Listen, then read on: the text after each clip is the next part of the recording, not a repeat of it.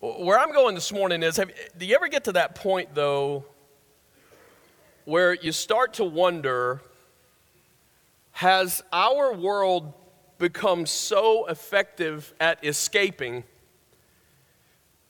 Is there anybody left in reality? Is there anybody left who's in reality, or has everyone successfully escaped? Thus, today I welcome you to week 1 of Escape to Reality. And to kick this thing off, if we're going to choose a primary symbol for this series, a symbol of escape for our world, this is what I would choose. This is my phone, my cell phone. You know, those things that everybody walks around buried in. Those things that everybody walks around looking at the screen. Now, you've recognized it by now. You go to a restaurant, you see a family having a meal together, but you quickly notice that as this family is sitting in the restaurant to have a meal together, everybody at the table is what? On the phone. You go to a meeting. You sit down across a table from someone, and phones go on the table. Now, even if you're polite enough in the meeting to actually turn your phone over, right? I'm not going to look at it. I'm not going to look at it during this meeting, but it's on the table and I'm going to turn it over. What we're still communicating is, hey, it's good to meet with you today, but there just might be something more important than you that's going to come along here in a few minutes, and I don't want to miss it, because even if I turn it upside down, I can still hear it and I can still feel it, and I'll know if that something more important comes along. Hours spent playing games. Hours spent tweeting. Hours spent checking likes. All right? This really isn't hard for you to get the picture. Apple says the average iPhone user unlocks their phone, you ready? 80 times a day. 80. Unlocks it 80 times a day. Some of you are like, well, I don't unlock my phone 80 times a day. That means somebody's unlocking it 140 times a day. Right? And you know them. You know that person, right? When you count the taps, types, and swipes, it is more than 2,500 of them a day. Again, some of you are like, well, I don't do that at all. That means somebody's going 5,000. It's just the average. Now, here's what I'm gonna admit to you. I really like these things. From the feeling of peace that it can give me sometimes, like when I hand one to my child before they get in a vehicle. I'm really grateful that it exists at that point, right? I can hand it to my girls when they were growing up, about to get in a vehicle, and not only does it mean that they could communicate with me if something happens, or I could communicate with them if something happens, but I also know exactly where they are, right? I mean, it's a beautiful thing. I like the access to information. If I'm in a certain spot of town and I'm looking for something, I mean, it just changes the game in terms of being able to find what you need. But come on, access to information means access to all information. like access to information that we wish our kids would never see. When you put all that together, I think it makes it easy for us to fall into the deceptive thinking of what I'm just going to frame as technology versus technology. What's the difference in those two words? The only difference is the T. The one on the left is capitalized. The one on the right is not. And so when we start using technology with the capital T, technology is giving us access to content and images that are wounding our heart. Technology is monopolizing our time. Technology is separating us from each other. When we start capitalizing the word technology, which means it's going at the beginning of the sentence, it is the topic, it is the hero, it is the one who is making the difference. The solution to that becomes, it is time to stop living in this virtual world. It is time to truly start to relate to people again. It is time to put the phone back in the box and stop using it. Stop using it. Let's pray. No. Because we're talking about reality. Here's the reality. Is it really our screens that are stealing from us? Is it really our smartphones that are making it impossible to have a conversation? I'm presenting to you that email and Twitter and Instagram and Facebook and LinkedIn and YouTube and Pinterest, and you can name your other 50, are not taking us away from people. They're not. Now, I'm not denying the effects that technology can have on us as human beings. I am not. And in fact, in this series, I'm going to tell you that those effects are even bigger than what we tend to think they are. But the phones are not the cause. And so putting our phones away won't erase the effects of what we're dealing with. It's because the smartphones are not the cause. Humans are the cause.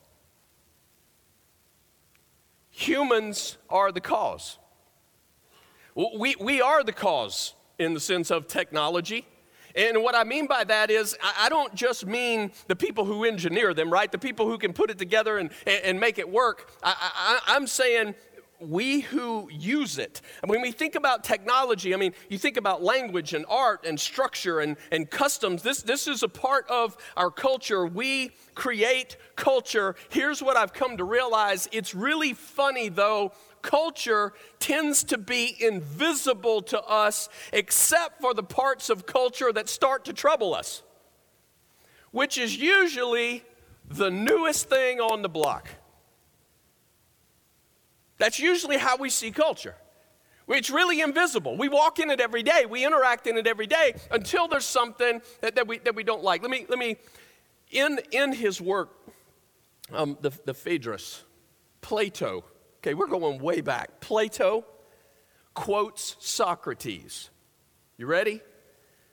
If men learn this, it will implant forgetfulness in their souls. They will cease to exercise memory because they rely on that which is written, calling things to remembrance no longer from within themselves, but by means of external marks. You know what Socrates was referencing? The wild technology of writing. The new technology of writing something down, external marks, and Socrates is saying, oh my goodness, the new technology, nobody's going to remember anything for the rest of their lives. Nothing of remembrance is ever going to come from within again because we're dealing with this newfangled technology. I'm telling you, it has always been our approach to blame the newfangled invention of the day. For many of our generations, before there were smartphones, there were televisions. And we blame televisions. Churches do this continuously. It is absolutely amazing to me that some new technology will come along. I mean, it can be as simple as something different with lights. And people freak out. Freak out. Totally ignoring all of the technology that they're already good with. But something new and unfamiliar comes along, and suddenly we somehow don't believe that we can actually use that to point to the greatness of our God. We do it. When technology is treated as the enemy, the solution is really easy. My job would be easy today. I stand up in front of you and I say, avoid it, control it, just delete it, put the phone in the box, and stop using it. The problem is, remember that family in the restaurant? That family in the restaurant that's there to eat a meal, but everybody's staring at their screens. Well, I'm telling you, they're really not just staring at their screens. They're actually staring at a mirror. They are staring at a mirror of human nature. And if there ever was a mirror for us in our day, in our culture, the smartphone really, it is a mirror. It is a mirror because what is this thing that's going on? Well, here's what's looking back at us. This whole time that we're buried in our screen, the time that it consumes, all that it reflects this need for relationship connection. A need to be connected. It's a mirror that's pointing to that. It's a mirror that points to the truth that we can be really good at numbing the situation before we have to feel. Before we got to go through this hurt, before we got to deal with this stuff, instead we can just numb it with the stuff around us. It's the mirror looking back at us. This is what we do. It reflects the desire to be productive. That's why I put the phone on the table. I mean, there's this part of just a continual drive in all that. Those are human issues. So, for we who follow Jesus, we got to think through this the right way. And we don't get to just point the finger at our phones and call them the problem. I want to start with a text today out of 1 Corinthians chapter 6. 1 Corinthians chapter 6. By the way, this is one of the benefits of like getting to be in a place for a long time, is that you can't do what I just did everywhere, because people by then would be going, is he ever going to read the Bible? Are we ever going to read the Bible? Are we ever going to? You know that never is there going to be a day that we're not going to get to what the Bible has to say. That's the authority for what we're dealing with today. But when you're somewhere for a little while, at least a little bit of trust gets built to where you know we're going somewhere with this. It's just sometimes I got to paint the picture for us to see why we need to deal with this. 1 Corinthians chapter 6, verse 12, Here's what the Apostle Paul says to the Corinthians. I have the right to do anything, you say, but not everything is beneficial. I have the right to do anything you say, but not everything is beneficial. Let's stop there for a second. Here's what Paul's dealing with. Some of these Corinthians had a view, the context of this passage, they've got a view of their physical bodies that made it so that whatever they did, they believed was morally indifferent. Just didn't matter. Their reasoning was the body isn't going to be forever, not going to last. Therefore, the body and food and drink and sex, all that is going to be done away with, and all that's going to be destroyed in the end. So really, your body doesn't matter. Therefore, eat, drink, have sex however you want, to play that game in your life, because the body is immorally irreverent. It's irrelevant. That's what I was trying to say. It's what you know and think that really counts. That's the thinking that Paul is dealing with in these Corinthians. Now, he kind of lines out the picture that you're not right about the fact that there is no effect of your body, and that it doesn't matter with your body. And he talks about how the body is for the Lord and the Lord is for the body, and he connects all that. But what I love, he doesn't argue with their slogan.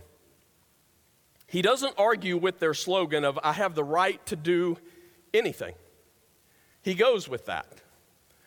But I also believe that for Paul, he's arguing this from a different perspective. When he says, I have the right to do anything, here's a man who's arguing from a standpoint of when you stop living in terms of making something right between you and God based on this list of do's and don'ts. He says when that whole approach is done away with, what we refer to as the law, then you start to live by a filter of Christian love and Christian freedom. Christian love and Christian freedom. And so he says, you say not everything is beneficial. Or you say that I have the right to do anything. And he would say, okay, but not everything is beneficial. In other words, not everything builds up. That's the term he uses in another place in Corinthians. In other words, this is a rule of love. You have the freedom to do what you want, but you're going to do what loves. You're going to do that which builds you up. You're going to do that which builds up those around you. You have the right to do whatever you want to do, but now that you follow Jesus, no, you're going to do that which loves. And so not everything is beneficial, because not everything builds you up. And then he says in the second part of the verse, again, I have the right to do anything, but I will not be mastered by anything. Again, I got the right to do whatever, but I will not be mastered by anything. The question is not, can I do this? The question is first, does this love, does this build my heart in relation to who I am with God? Does this build the people around me in relation to who they are to God? And then the second question is, does it own me? Does it master me? Does it control me? Does it addict me? And I'm telling you, throughout Scripture, those are consistently the picture that Paul paints for us, that we are free. But our freedom doesn't set us up to just be selfish. Our freedom sets us up to love. It sets us up to serve. It sets us up to see beyond ourselves. How does that happen? It happens because of the work of God's Spirit inside us. God's Spirit working in us, freeing us from being enslaved to anything except God. That is the source of our love. And so why do we live in freedom? We live in freedom, one, because slavery is dangerous. It's dangerous. This is completely opposed to what it means to give your life to Jesus, where He is the King who owns your life. Anything else that you are going to entrust your life to, anything else that you are going to pretend is a God, it's not a good God. Anything else that you sink your faith into, this is totally opposed to what it means to be a follower of Jesus, where He is my King. It is dangerous to let anything else run my life. And then second, why live in freedom? Because once you know how good He is, there is nothing more wonderful than Him being King of you. There is nothing more wonderful than trusting His lead, His heart, His love, His faithfulness. All right. Shall we apply?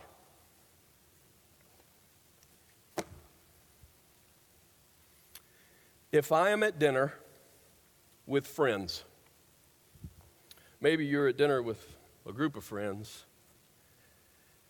and the next thing you know, you are in a texting conversation with somebody who's not even there. Here's your sign.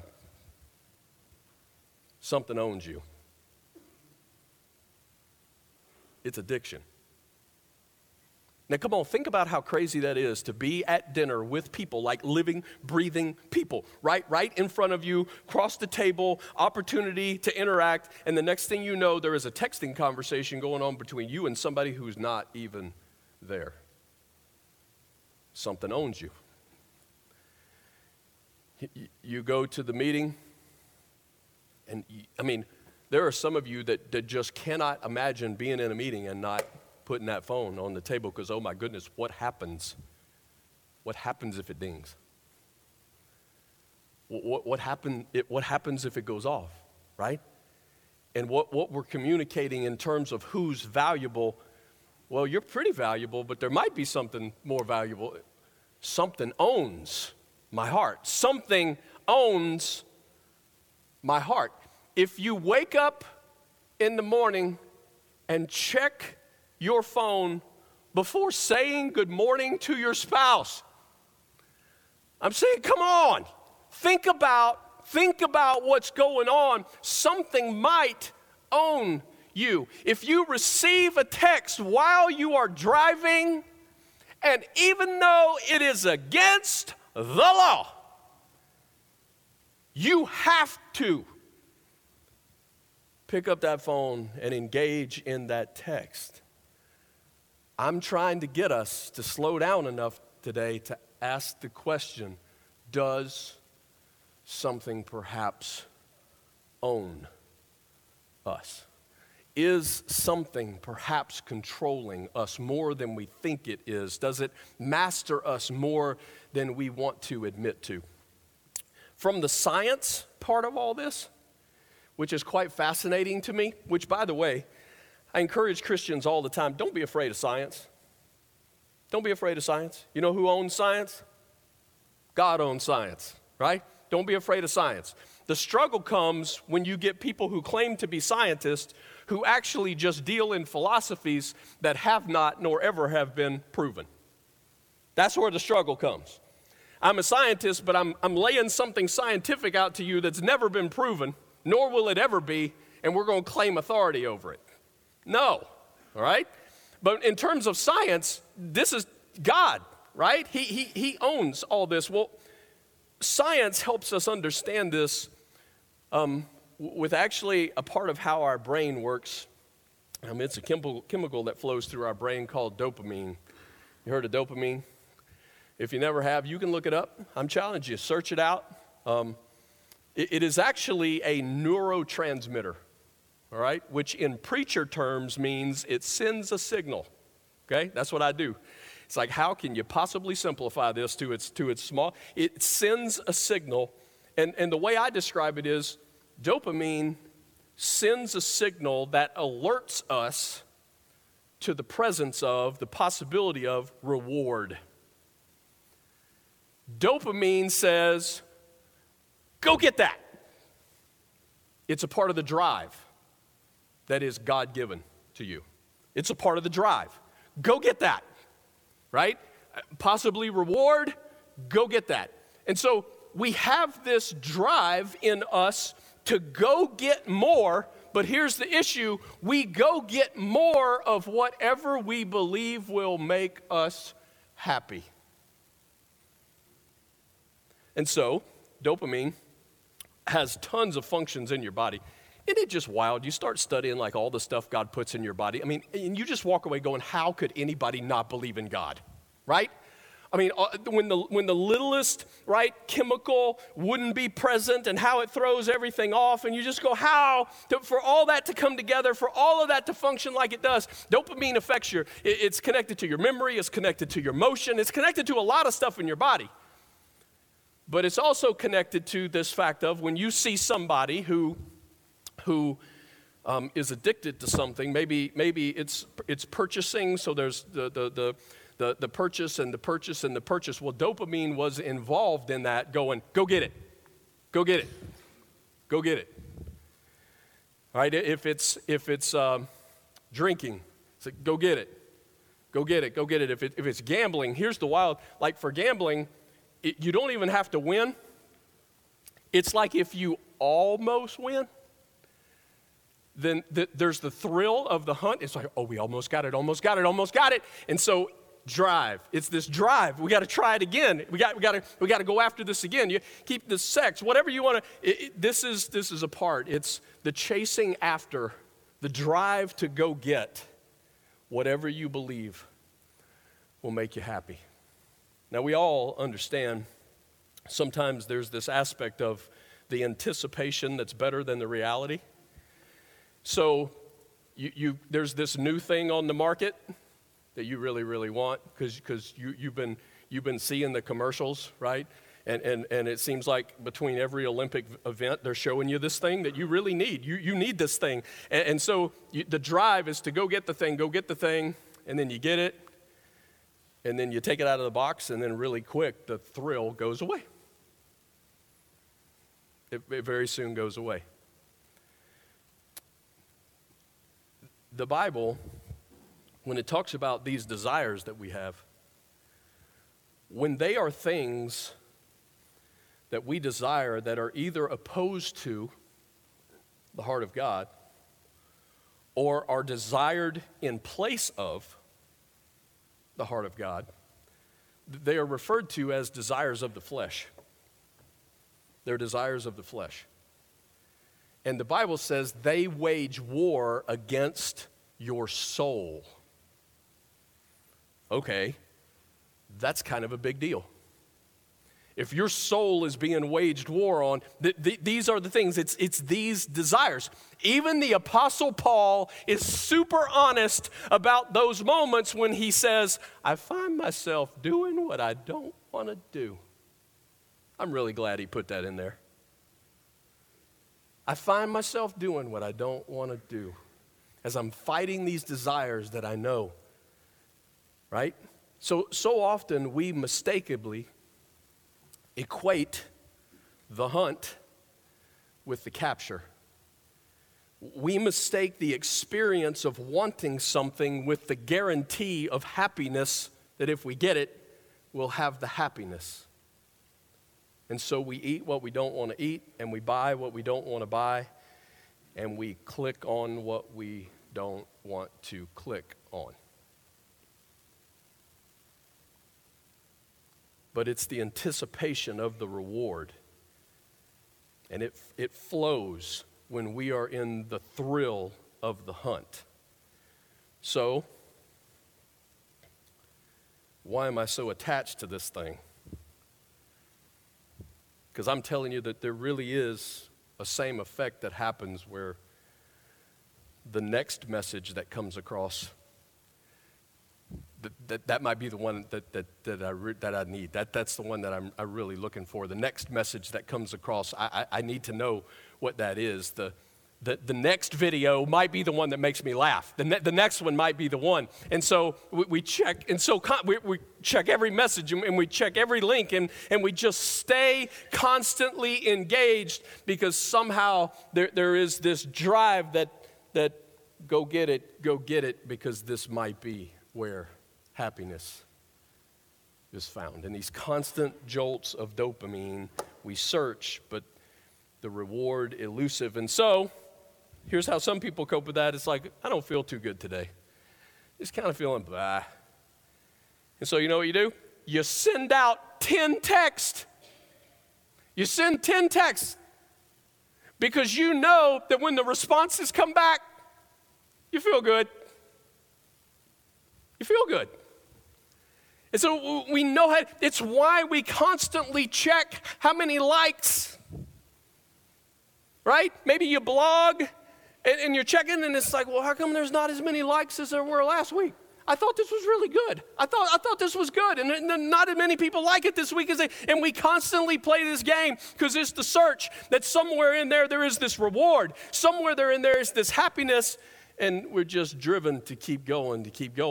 And what happens is, the more you give in, and you know this with addictions, the more you give in, the more you are hooked, the less you are satisfied, and so you need a stronger dose the next time, right? You need a stronger dose the next time. It's going to happen like 10 times today. I know it will. It's fine.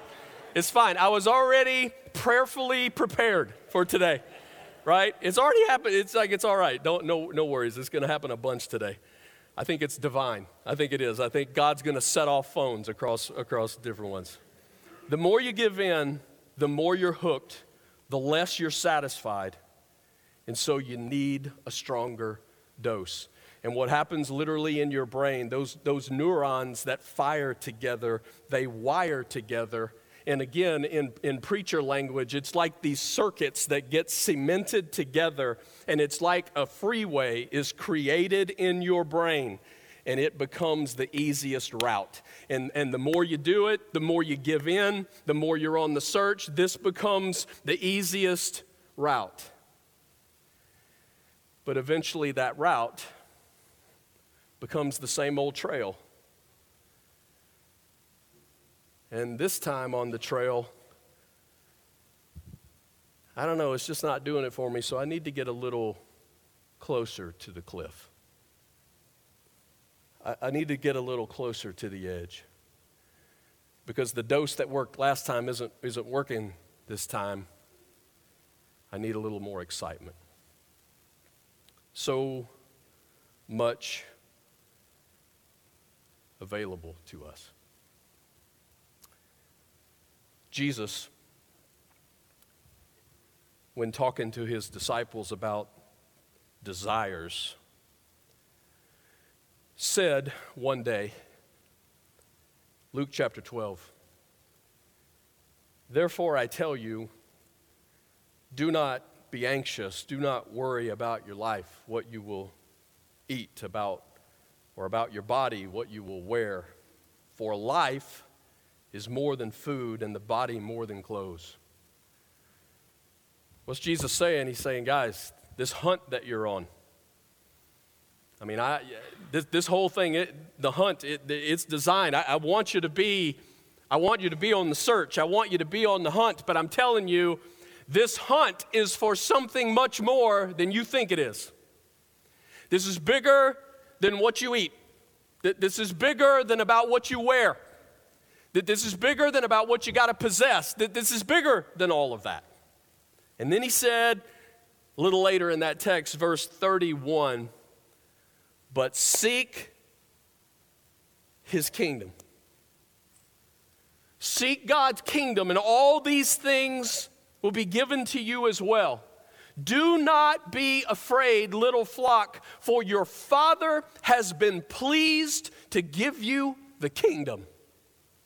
He's like, look, I know everything around you, everybody's on this search, and they're on the search for what I need to wear, and do I have, right, the latest of this and the latest of that, and it's all about what we're going to eat. And he said, I know, all these desires are running, but if you think that at the end of all that is where the real happiness and satisfaction is going to be found, he goes, no, there is a search you're supposed to be on, but the search is about the kingdom of God. What is his kingdom? His kingdom is where God rules in the hearts of people whose trust are in him. The kingdom of God is about the presence of God. It's about the truth that God lives in me. It's about the truth that I live in him. He's saying, redirect your desire and be on this chase. You got to blaze a new trail. And when you do, come on. You've chased after this thing and chased after this thing and chased after this thing, and those freeways in your brain are really easy for you to slip into. When pressure comes, when stuff happens, it's really easy for you to march down that freeway. But you gotta redirect. You gotta see there is a different path that you were meant to walk. And in this path, there really is satisfaction. But you know what? Don't be deceived into thinking that this path, when you're first going, you're first walking a branch. You ever cut a new path through the woods? You ever had to cut a new path through anything, and you feel like this is taking forever because we got to stop and we got to take some limbs off here, and it feels like there's stuff in the way, and it kind of feels like it's slow going at first, but you cut a new path, and then the next time you walk that path, it's a little smoother, and the next time you walk that path, it becomes a little easier until it becomes the path that you know this is how you walk this out. And the cool thing with this path is, although when you meet Jesus, he gives you all of him. You don't get like a little bit of Jesus now, and if you work hard enough, you get a little more Jesus later, and then a little more. He gives you all. But come on, we're going to be spending the rest of our life and the rest of eternity realizing how big of a gift that really is. And yes, the more you walk that path, there is an excitement that grows in you. That passion grows. You want to know more of who Jesus is. But the cool is, there's more. There's more. The more you walk it, the more you want of him. Because he knows where lasting satisfaction is found. So, I hope it makes sense to you that on a day like today, when you walk in here and there's stuff on the tables like life on mission. Why does this matter? It's because this is about cutting the path that God has called you to walk. That this is about seeing that you don't want to spend your life pursuing what you perceive to be a reward that is not really the reward of peace and satisfaction and fulfillment. You want to cut the path that really leads to life. That's why this matters. And sometimes I think we just kind of we're kind of fooled by an enemy who goes, well, as long as you know that, then you'll be okay. No, man. You got to get on the path, and you got to have some people on the path with you, and you got to keep cutting on the path as you keep moving forward and trust in him and keeping your heart and your head in those places where it needs to be. Until you are so addicted to the gospel that you just don't even want to entertain thoughts of chasing after anything else. You are so addicted to Jesus And you are so addicted to walking out those paths of life that he has for you as you share the good news of Jesus everywhere you go. I want to see a bunch of addicted people. I do. Addicted to the gospel, addicted to a life on mission. Let the dopamine flow. Go get it. Go get it. Some of you kind of have perhaps a perspective. It's like, well, I do. I want this, but I can do this on my own. And you know what? Maybe you can. You're pretty special if you can, to be honest, because most of us cannot do this on our own in terms of, kind of isolating and kind of doing our own thing. And most of us cannot do this on our own. But even if you can, there are people here who cannot, and they need you on this journey. If you can, we really need you on this journey, helping us walk it out. Anybody, when you think about all this stuff and you think about technology, you think about smartphones and just everything of access, anybody just willing to admit, and I'm admitting, there's just this, at times, even though you trust Jesus, there's just this part of your heart that just fears and aches for your children and your grandchildren who are walking this stuff out. Anybody? Anybody there? Come on. There's just this, right? There's just this part of you that goes, oh my goodness, to see what hangs in the balance. Jeff, is there a way that I can help my kids walk this out in a healthy way? How about we talk about that next week? Like, how about if we even get practical? It's like, well, should I even give my kid a phone? Right? Because that's how you feel. Like, I ain't giving them any technology for the rest of their life. Right? We'll talk about it. Well, when should I do that? We'll talk about it. Should I? It's like we don't even want to ask, should I, read their text? We'll talk about it. Well, what if I feel like my family's out of balance and we need to dial some things back in, right? No pun intended. What if we need to do that? We'll talk about it.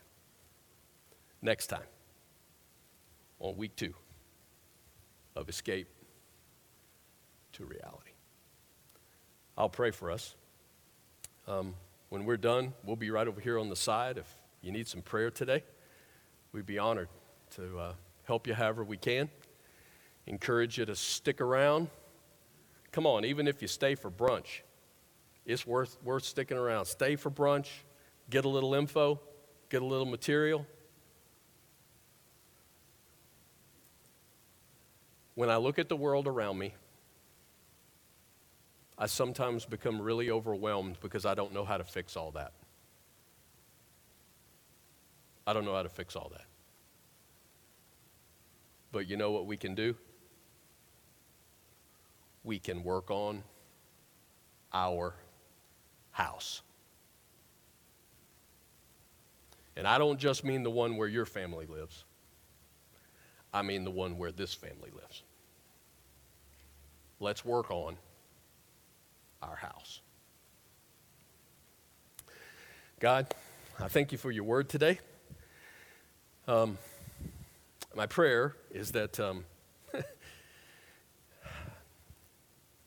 you would communicate today in such a way that this is really not about, hopefully, us feeling beat up over some of the struggles that we know we all have with this deal. But God, it really is about, hopefully, enough of a jolt that we can see really some of the stuff that's happening. And God, if it weren't smartphones, there would be other stuff. There would be other things that would always call for our heart. There have always been things that we tended to chase after, believing that somehow in that chase, that's the reward we're looking for. God, I'm asking that in this series, you would reroute some paths. And that we're going to be a people in a world of technology. Help us as your kids to know how to walk that out in a way that brings glory to your name. God, we want our families to be healthy. We want marriages to be healthy. We want our kids to be healthy. And by healthy, we mean that their hearts are addicted to you. We want their hearts to be so addicted to the good news of who you are and what you've done for us that, God, that it just begins to drown out all those other paths that we might chase. God, I'm asking that you would awaken us to the reality of who you are and how you love us and the life that you have called us to. May you bless your people. Thank you for the time together today. It's in the name of Jesus we pray. Amen. God bless.